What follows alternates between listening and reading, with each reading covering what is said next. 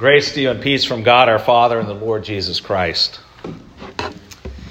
The theme of our lessons this week is the theme of two roads, two paths. Choose the right path. We heard in Jeremiah, "Thus says the Lord, cursed is the man who trusts in man and makes flesh his strength, whose heart turns away from the Lord." On the other hand, Jeremiah says, "Blessed is the man who trusts in the Lord, whose trust is the Lord." So put your trust in yourself, you're cursed. Put your trust in God, you're blessed. The Psalm 1, continues that point.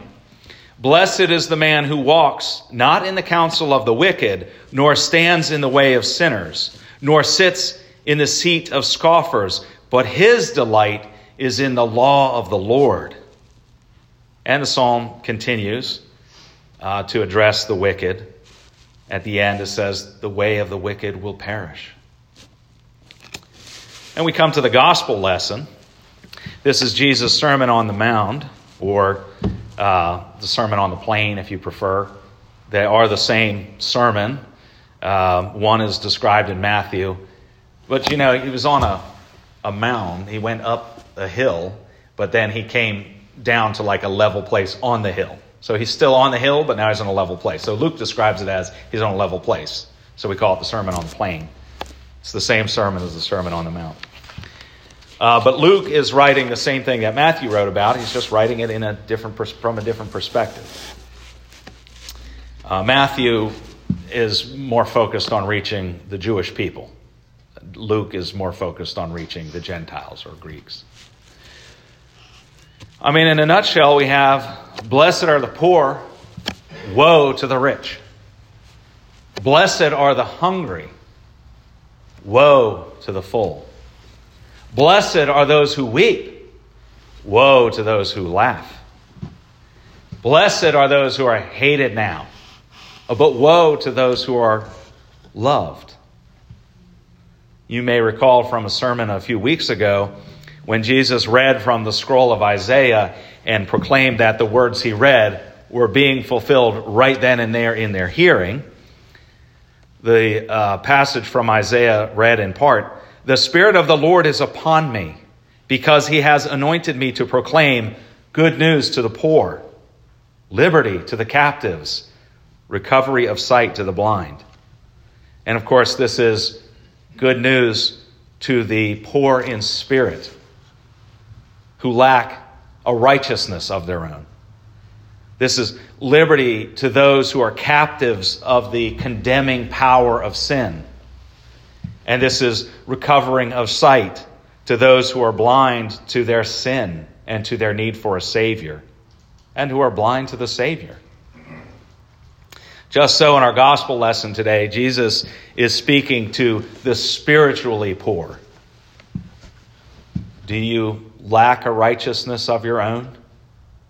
Would you consider yourself spiritually poor? Jesus says you are blessed. You have a contrite heart. You have repentance for your sins. You are blessed. He's declaring that. Do you hunger for a righteousness? Do you have a hunger for a righteousness that you can't obtain on your own? You are blessed because that righteousness has come. Do you weep now as you repent of your sin in the presence of a holy and righteous God? You see, we weep now. We repent and we weep that our sin, it's bad. And Jesus says, you are blessed. You repent now. You weep over your sin. You are blessed in Christ. And why? Why are you blessed? Because Jesus Christ has given himself for you. You are righteous now for the sake of Christ. Therefore, in all circumstances,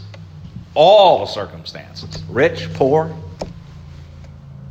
healthy, sick, happy, sad, jovial, or angry, even if you're sitting on your deathbed, as we sit on our deathbed, we are blessed in Christ. In all circumstances, we are blessed.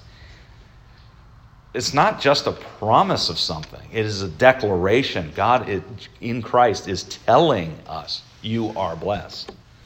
All the riches of heaven await you. On the other hand, are you rich with your own righteousness? Oh, I don't need that righteousness. I'm a pretty good person as I am. Well, you won't think that you need a Savior, and you won't have one. Are you full and satisfied with your own righteousness? Oh my, I do such good things. I'm always helping people cross the street and taking food to the food bank and clothes to the clothing closet and all that. And then we pat ourselves on the back. And Jesus is saying, if you're full of your own righteousness and you don't hunger for the righteousness, the true righteousness that I provide, then you will be disappointed. Woe to you who don't hunger for the righteousness that I provide, but are satisfied with your own righteousness. Are you laughing in the face of what God calls sin? I mean, this is all around us. You know, we make jokes of what God calls sin, what grieves God. I mean, think about sin and the penalty for sin and the wages of sin and the way that Christ suffered and died for that sin. That's not something we should laugh at. But people do. Self-righteous. And we do. We need to be honest with ourselves. We do that. If we laugh at it, we're not seeing our sin properly. And woe to those who don't see their sin properly. On the other hand, if we weep on account of the sin that we see, that's contrition. That's what God desires. And that's what Christ is saying. You are blessed when you weep on account of that. All right, so I've addressed 3 of the blessings and curses or woes. What about the 4th? 4th one is, blessed are you when people hate you and when they exclude you and revile you and spurn your name as evil on account of the Son of Man. And what is it that we are to do? Jesus tells us, leap for joy. Your reward is great in heaven. Rejoice. After all, they did the same thing to the prophets, to the true prophets. On the other hand, woe to you when all people would speak well of you, for so their fathers did to the false prophets. Well, people love to gather around themselves like a number of people that will just say good things to them, just flatter their egos and everything else. For all this, the world will hate you. That's essentially what is being said here. When you speak a word of truth to a world that doesn't want to hear it, the world will hate you. They will revile you. The prophets called Israel to repentance. Israel didn't want to hear that. The prophets brought news of God's righteous judgment. Israel didn't want to hear that either. And so they didn't like the message. It was truth. It was coming to them through a true prophet from God himself. But it wasn't the kind of thing that tickled their ears. They didn't want to hear that. And so they reviled the prophets. The prophets also foretold of reconciliation, of redemption, of forgiveness, the restoration of Zion. But they still didn't hear that. They just didn't hear that. So, we don't throw our hands up in the air, by the way. We don't just throw our hands up in the air and give up. We continue to speak the truth of God's word, as Timothy said, or as Paul said to Timothy, in season and out of season. When it's popular and when it's not, we still speak the word of truth. Now, we don't go poking a bear with a stick. That's not wise. We don't have to pick fights with people. But Jesus doesn't ever describe believers as doing that or advocate that, go out and pick a fight with somebody so that you can press the truth down on them, like pummel the truth into them. That's not the approach.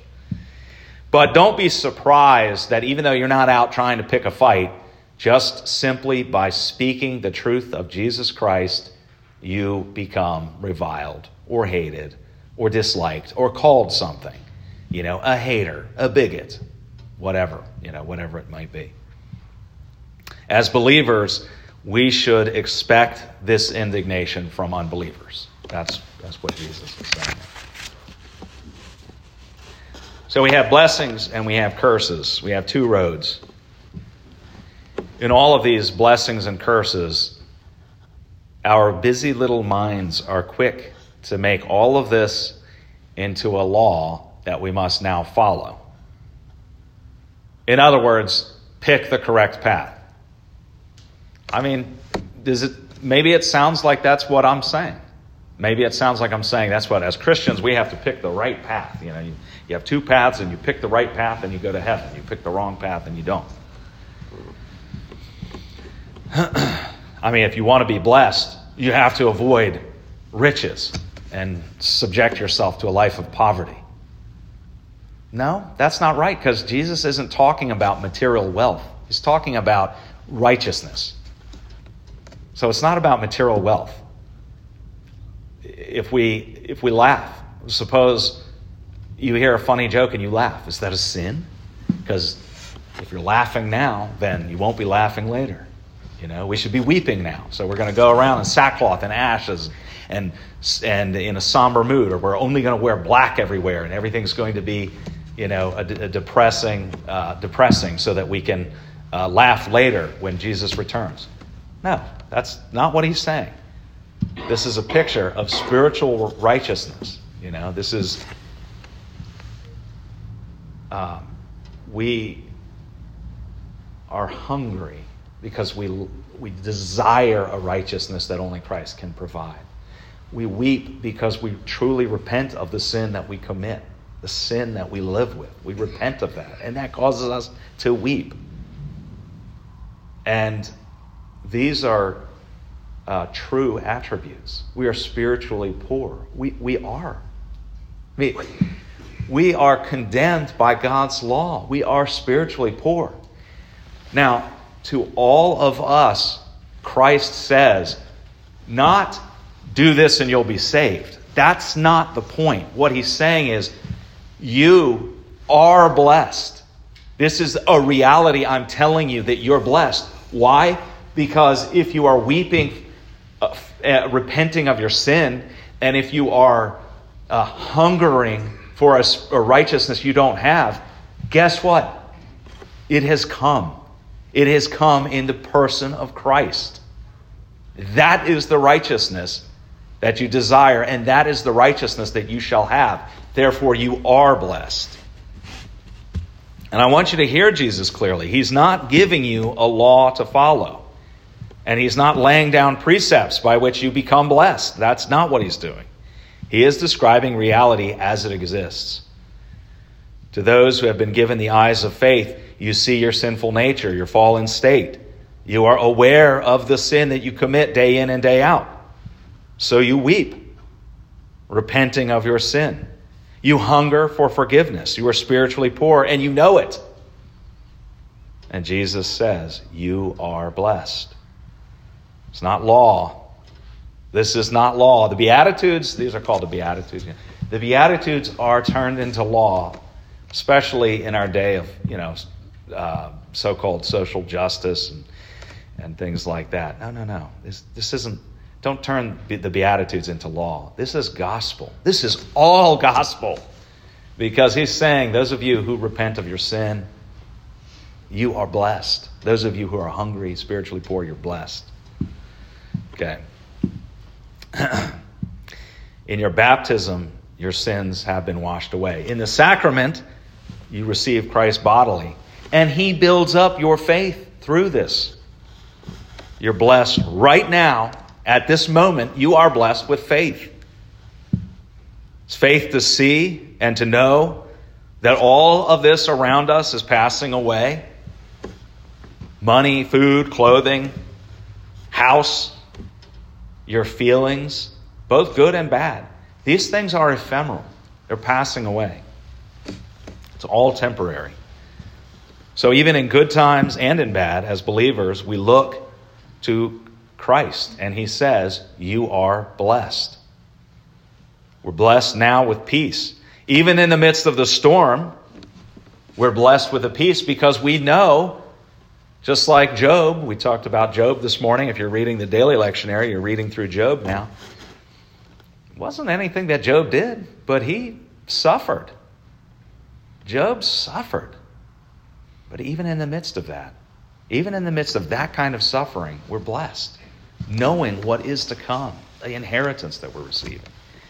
And of course, we are blessed in the age to come, because you shall be raised bodily. You shall be raised bodily. And when God looks at you, Christ looks at you in judgment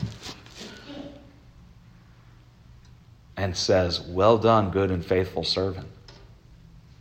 And as believers, we say, we know, we have a picture of this. We already know. We say, "I don't remember doing anything. I don't remember that." But see, it's not our works that we're doing. It's the righteousness that Christ gives us. So God looks at us through those Jesus lenses and sees us not as sinful, but as blessed, righteous people. Righteous not because of our works, but righteous because of Christ's work, which now is imputed to us. His righteousness is now imputed to us.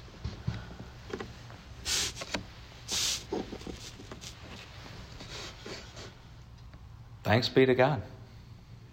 This is all a free gift on account of Christ's works. Thanks be to God. The peace of God which passes all understanding, keep your hearts and minds in Christ Jesus.